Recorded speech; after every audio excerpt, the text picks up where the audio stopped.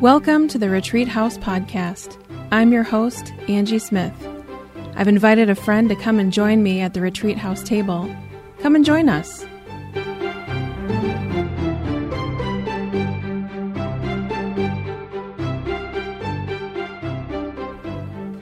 I am so glad that you're with me today because my guest at the Retreat House table is Carey. She is the contemporary worship director at Calvary Church, which is my church.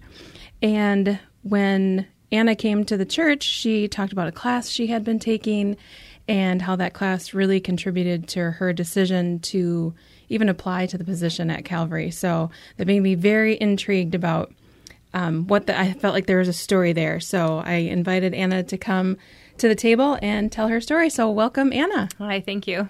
Is there anything else that you would like to tell us about yourself? About myself?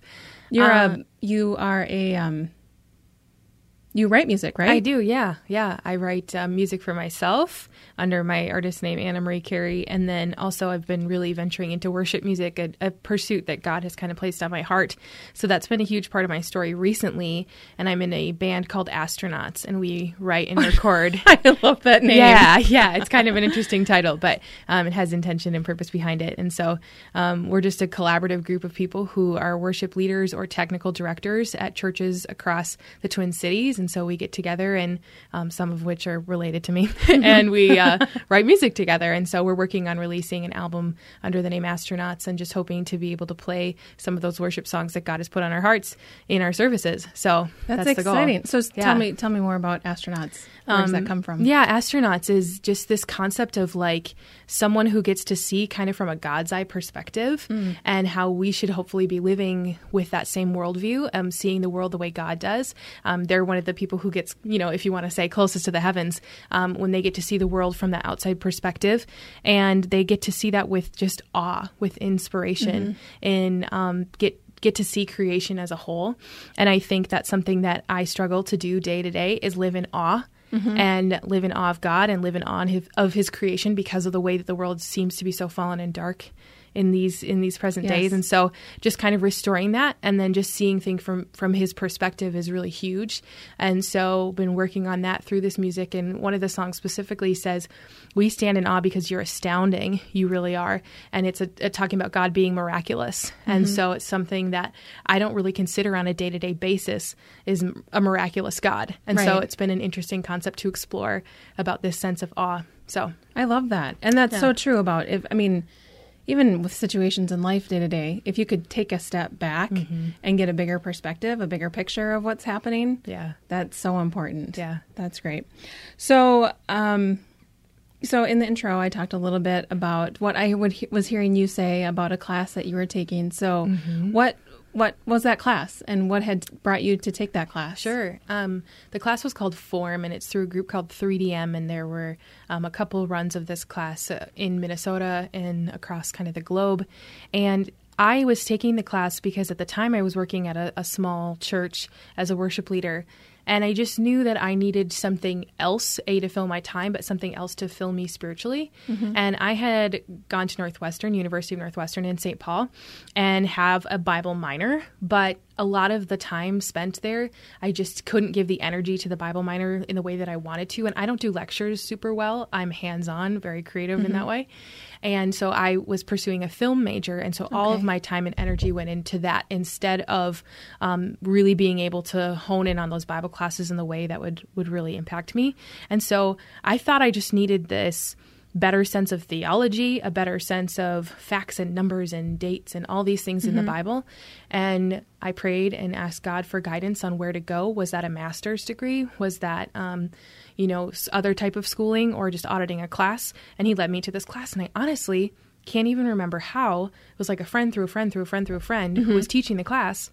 And I was kind of late to the game, but I signed up and realized really quickly that this was not about theology. This was all of a sudden about spiritual formation and discipleship. And I was like, this isn't what I was hoping for, but God knew exactly what I needed. And so a lot of the class was talking about just listening to God. A lot of what I gleaned from it was that idea of listening to God and understanding how he's speaking to us day after day after day. And I recently wrote a song about that called Infiltrate My Heart, God of Breakthroughs, Force Me to Restart so I can see you more clearly, waking up every morning and recognizing that God is trying to get through to us. And that totally changed my faith and my life. So, yeah. And I mean, that kind of echoes back to what you were saying too about your astronauts and having that above, that far away perspective, because I think it's the times in life when you're experiencing pain and experiencing hardship when you start to lose that awe and you start to lose that wonder of who God is, and you start to doubt, is he good? Yeah. Is he faithful? Yeah. Oh, yeah. In those times. Yeah. And he is faithful. Yeah. And that's so important to have that wonder. So then how did the opportunity at Calvary present itself while you were, and so were you in the middle of the class or had you finished the class? Yeah, I was in the middle of the class, and to give you some context of where I was in this church that I had been a part of, my story into a full-time ministry is challenging. It was one where I applied place after place after place, church after church, and a lot of them didn't see my skills as helpful to their community because I was a female, which was very challenging to me. Yes. Yeah. And unfortunately, that's not uncommon. And Right. so I felt very discouraged and really just took the first job I could get. And it ended up being this small Baptist community that I fell in love with. And they were really struggling in that they had a long, great, wonderful history, but in the present time, we're just kind of fading away. And I saw kind of how I could be a part of revitalizing them and restoring them. And so I felt like God's call on me was to stick with this community. And I was stubborn and didn't want to be another millennial that was going to quit their job after a couple of months, even though I knew that this wasn't the long-term place to be. But I just fell in love with the community and the people and felt a sense of responsibility to kind of help bring them into the next season of ministry for them. But God had different plans, and I was not prepared for that because I was certain God wanted me to basically rescue this church. But in saying that, I realized that I'm limiting his power. He started this church 100-some years ago, not me, right. and he was going to continue to take care of it whether or not I was there. And so I stepped into the church when they were in a period of interim and they were looking for a new pastor. And I learned a lot in that season. But once the new pastor was called, I started to feel like a lot of the burden fell on me because we were a very small staff. And so I started to have some questions about my time there. And through this class, they were, again, helping us to recognize what they called kairos moments. So moments in your day where something just stands out, something's just strange. Maybe it's someone saying something or a word pops into your head or an image or something, and just making note of that. And all of a sudden, I started to get a bunch of people coming to me week after week for months and months and months, telling me that there was a job opening at Calvary Church. Okay. And it was a full-time worship leader position. I'd be great for the job. And every single time I said, no, thank you. Because God, was calling me to this small church. You thought you were supposed to be. Exactly. And I was supposed to save it. Right. I wasn't. Right. And so it was very, very frustrating for so many people. It kept coming back to me. There was an individual who was on the search team. I don't think she was supposed to share this information with me, but she kept telling me, they're just not finding the candidates that really fit what they're hoping for. And you have those qualities. And I was like, I'm sorry, but I need to stay where I am. Right. I love this community too much, and I'm not going to be the next person to abandon them like many leaders before had. And so I just felt... I'm sorry. Don't you think it's difficult, too, when you're going from something good? I mean, it wasn't like it was bad where you were. Exactly. And that's hard. Yeah. Right. You almost wish you kind of left under worse circumstances, but I'm so grateful now that I got to leave under circumstances that were so positive and people that really cared and loved me. I didn't burn bridges when I left. But people kept coming to me, and I just was like, okay, I know what this is. And I recognized from the first moment that it was God trying to get a hold of me. And I specifically would not pray about this decision because I knew if I prayed about it, that's me recognizing that God is actually speaking to me, right? Right. So I just kept pursuing what I was doing in my small church and kept declining when people asked me about Calvary. And Calvary is actually a church that my mom grew up in, my grandparents go to. So there's a lot of knew your grandparents were there. I didn't know your mom grew up there. Yeah, so they've had a long history there. So it's a place that I loved. And honestly, in other circumstances, I would have jumped at the chance to work somewhere like that. And I eventually heard from, at the time, he was the White Bear worship leader. His name was Jason Peterson. And he reached out to me. I'd never met him in my life. And he said, I don't know you, but I think you're perfect for this job. You need to apply. And I was like, someone who doesn't even know me thinks I'd be good for this job. And it's a direct contrast to what I'd experienced before. All of a sudden, I'm being pursued, whereas before, people were rejecting me. Where you couldn't even get in the door. Exactly. And so I just felt so backwards about it all. But I said, you know what? I'm sorry, but I have had at least 10 people tell me this by now, that I'm supposed to go here. And he was like, well, are 10 people wrong? I was like, yeah, maybe not. And so I just opened the door very briefly. And I said, okay, we can have a conversation, and that's it. Like I was just going to open the door and then shut it right back. Right. But God kept opening the door. And one thing led to another. And I was in the application process before I knew it. And one of my former bosses actually was on staff at Calvary in the tech ministry. And he had a conversation with me and just said, what do you want in a church in an ideal situation? I said, this, that, and the other thing. And he said, that's Calvary. And I was like, I already know that. Like, that's not news to me. I know this is where I belong. I know this is where I'm going to thrive. And my other church really just didn't have resources and technology and ministry that would keep me thriving as a leader. And so I knew it wasn't going to be a long-term place, but I just did not want to do just the year and a half there. Right. And I think the average for a worship leader is a year and a half. And so I didn't want to be another statistic. And since I'm a millennial, I didn't want to be another statistic, right? And so I wanted to stay and commit, but I knew God was calling me elsewhere. I had an actual conversation with the man who had been the interim pastor at my small church. His name is Skip Hansen. He changed my life. And I really believe I was at that church just to learn from him, learn about humility and patience and so many things as a leader.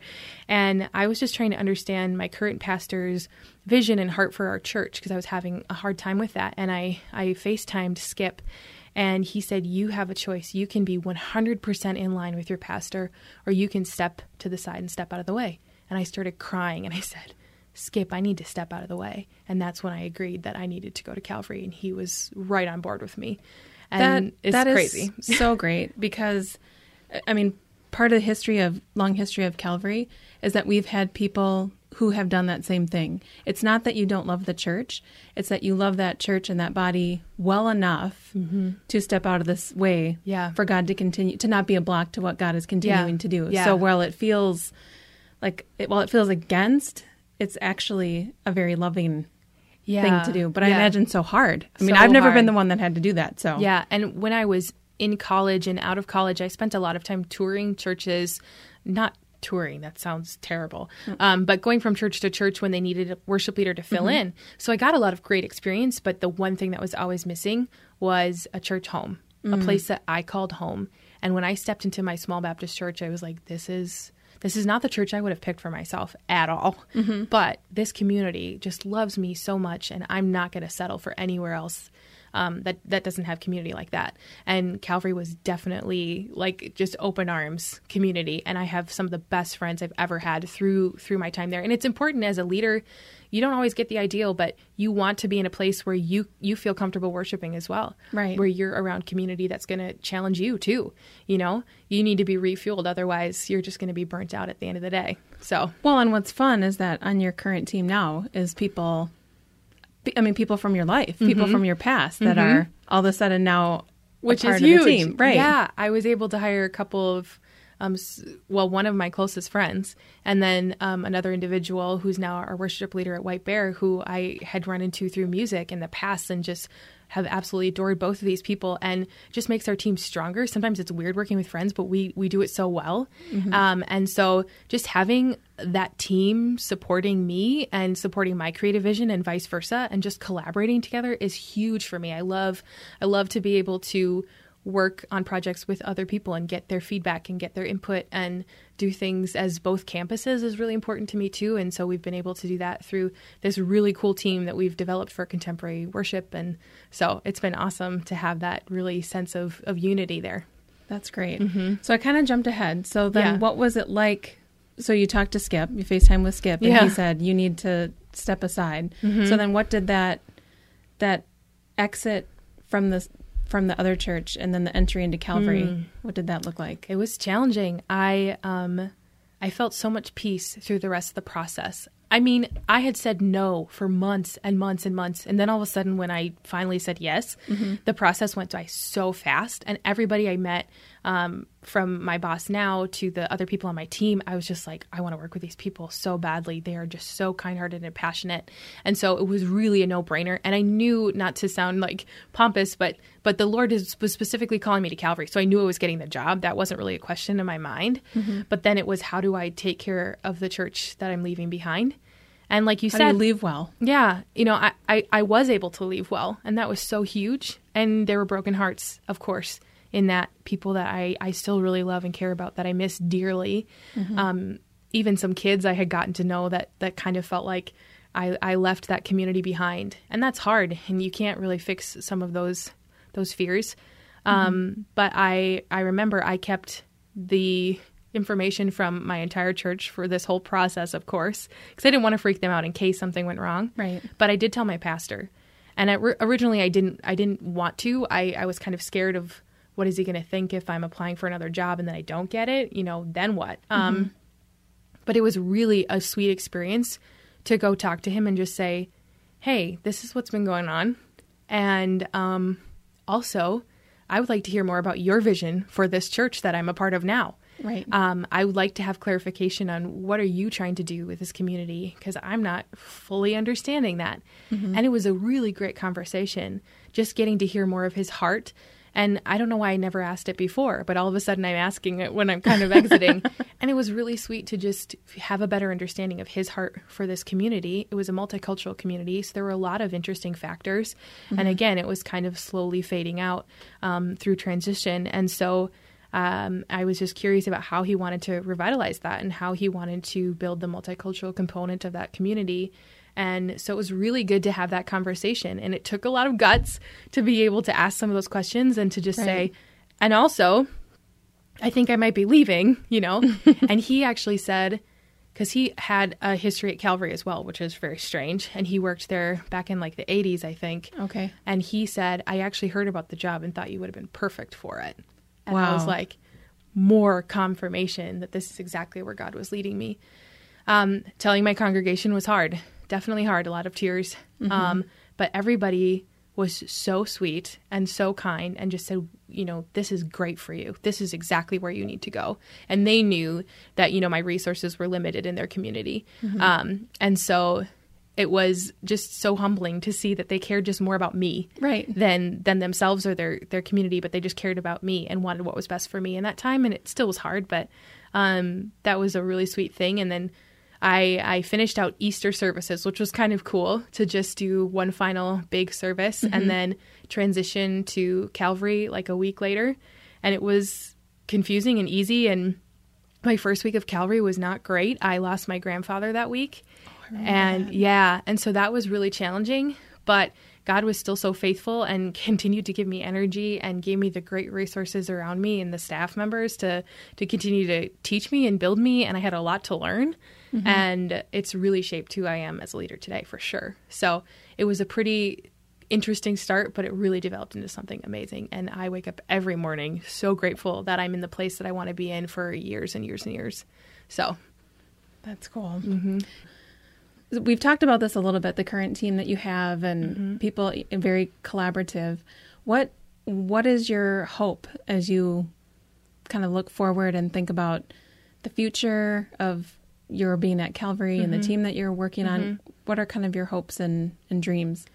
Definitely continuing collaboration, continuing to develop more content that is original to Calvary. I work in our kind of video department, if you want to call it a department as well, with a great videographer, and developing more original content there, developing more original content in our music, which is something that actually terrifies me. I don't like playing my own music in a worship setting. I don't like even playing my own worship songs, even though that's where they're supposed to go.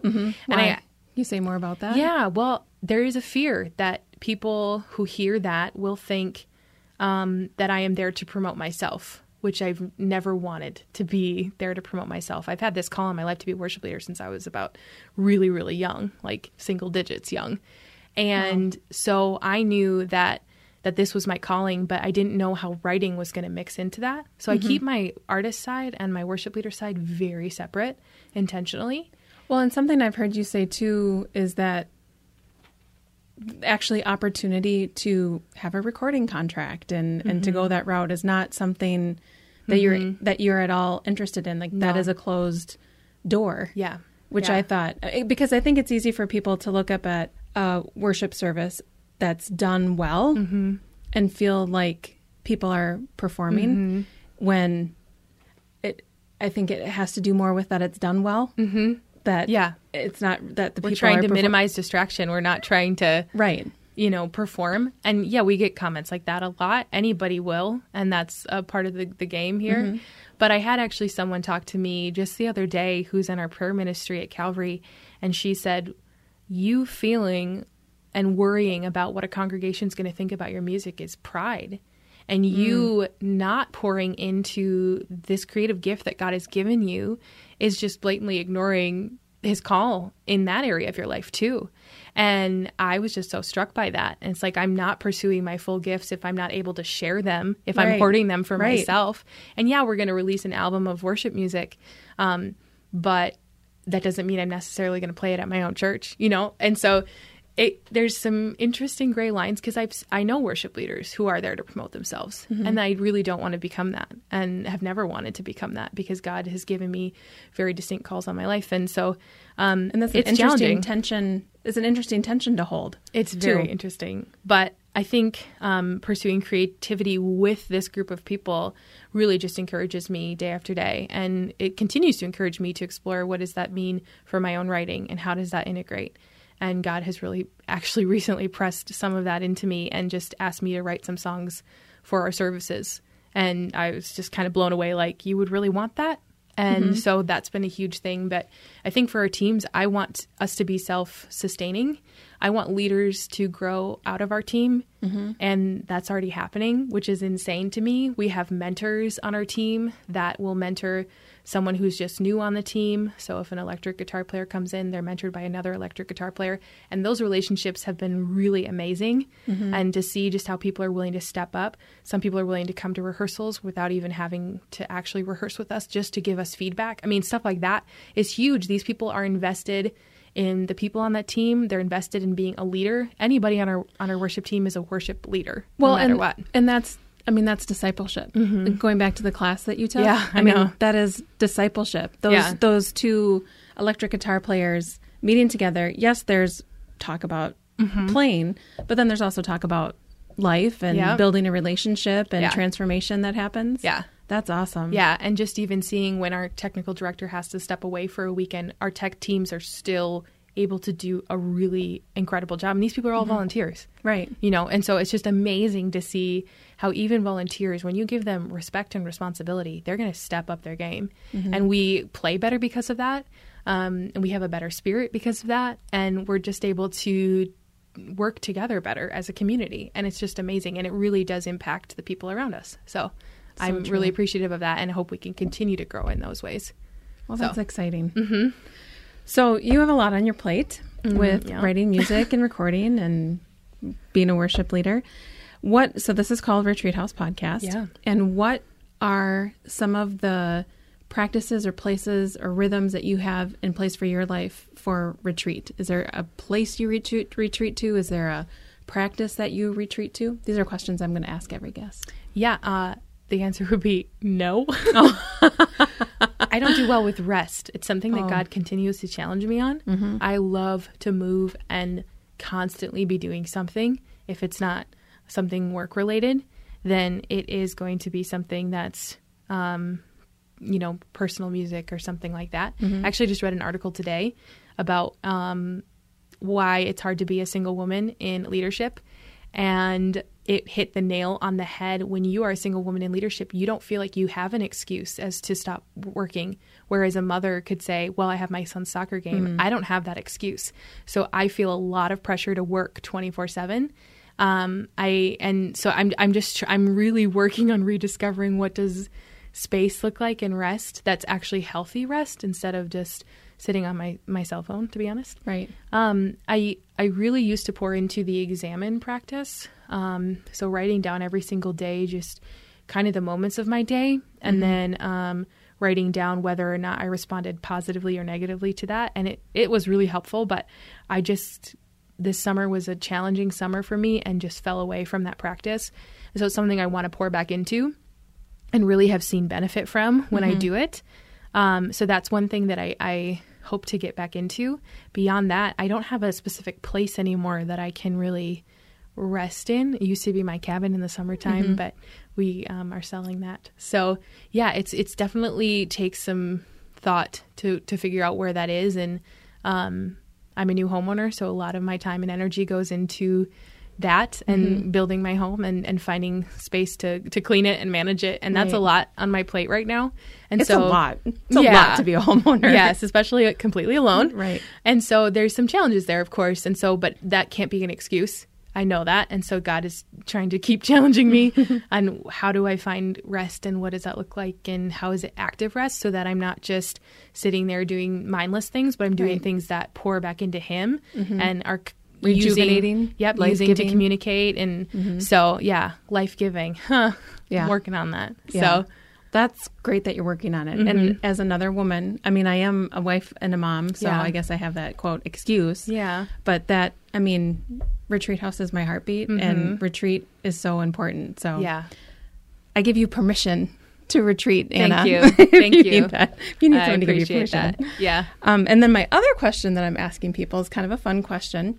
We celebrate weird in my family. Oh, thank the Lord. Yeah. And so it would be like, if there was a hashtag celebrate weird, what is that weird thing about you that kind of feels normal to you, but everyone else thinks is weird, or maybe you even think it's weird and you just celebrate it? Yeah, I'm a lover of history to the point where it does actually like bleed into my real life. If I could live in the 1960s, I would, though I know I would actually hate it in reality. Right. Yeah, getting back to that women in leadership thing. Yeah. It wasn't a great time for that. No. But I love the study of 1968 specifically.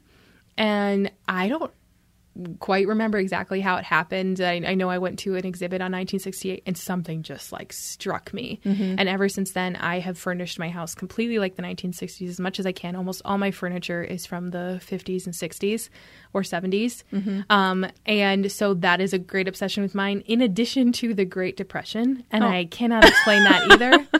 But I hate reading. Completely hate it. And I will read any book, though, about 1968 or the Great Depression as much as I can. Funny. And so I like to study things that really have no direct impact on me. But if you think of 1968, it's a lot of what we're going through today. So it's kind of interesting to see how history obviously repeats itself and is cyclical. So it's been kind of an interesting study. So I also am obsessed with lipstick. Anybody who knows me knows that. Yep. And I have over 100 sticks of lipstick. So. I did not know you had 100 sticks. Yeah. Oh my goodness. If you ever come into my bathroom, they're all displayed. And people make fun and of how me. many shades of red do you think you have? Oh, a lot. Yeah. Red is my favorite, but they all have different undertones. You just don't even understand. Yeah, no, right? It has to match your skin. Yeah, right. And your look for the day. So you can't see me, but today I'm very vampire-esque. Yes. So with my dark red lipstick, but yeah, I appreciate that. Well, thank you so much for coming onto the podcast and sharing your story. I was Thanks for inviting me. So interested to hear more about it, and I'm really excited. I mean, I'm excited to be able to be a part of Calvary and see what God is doing. It's been very fun to see the collaboration that you talked about with you and Hank and the whole team. Yeah. So I'm really excited. Amazing. Yeah, I'm excited to see what's gone on. So thank you. Yeah, thanks for inviting me.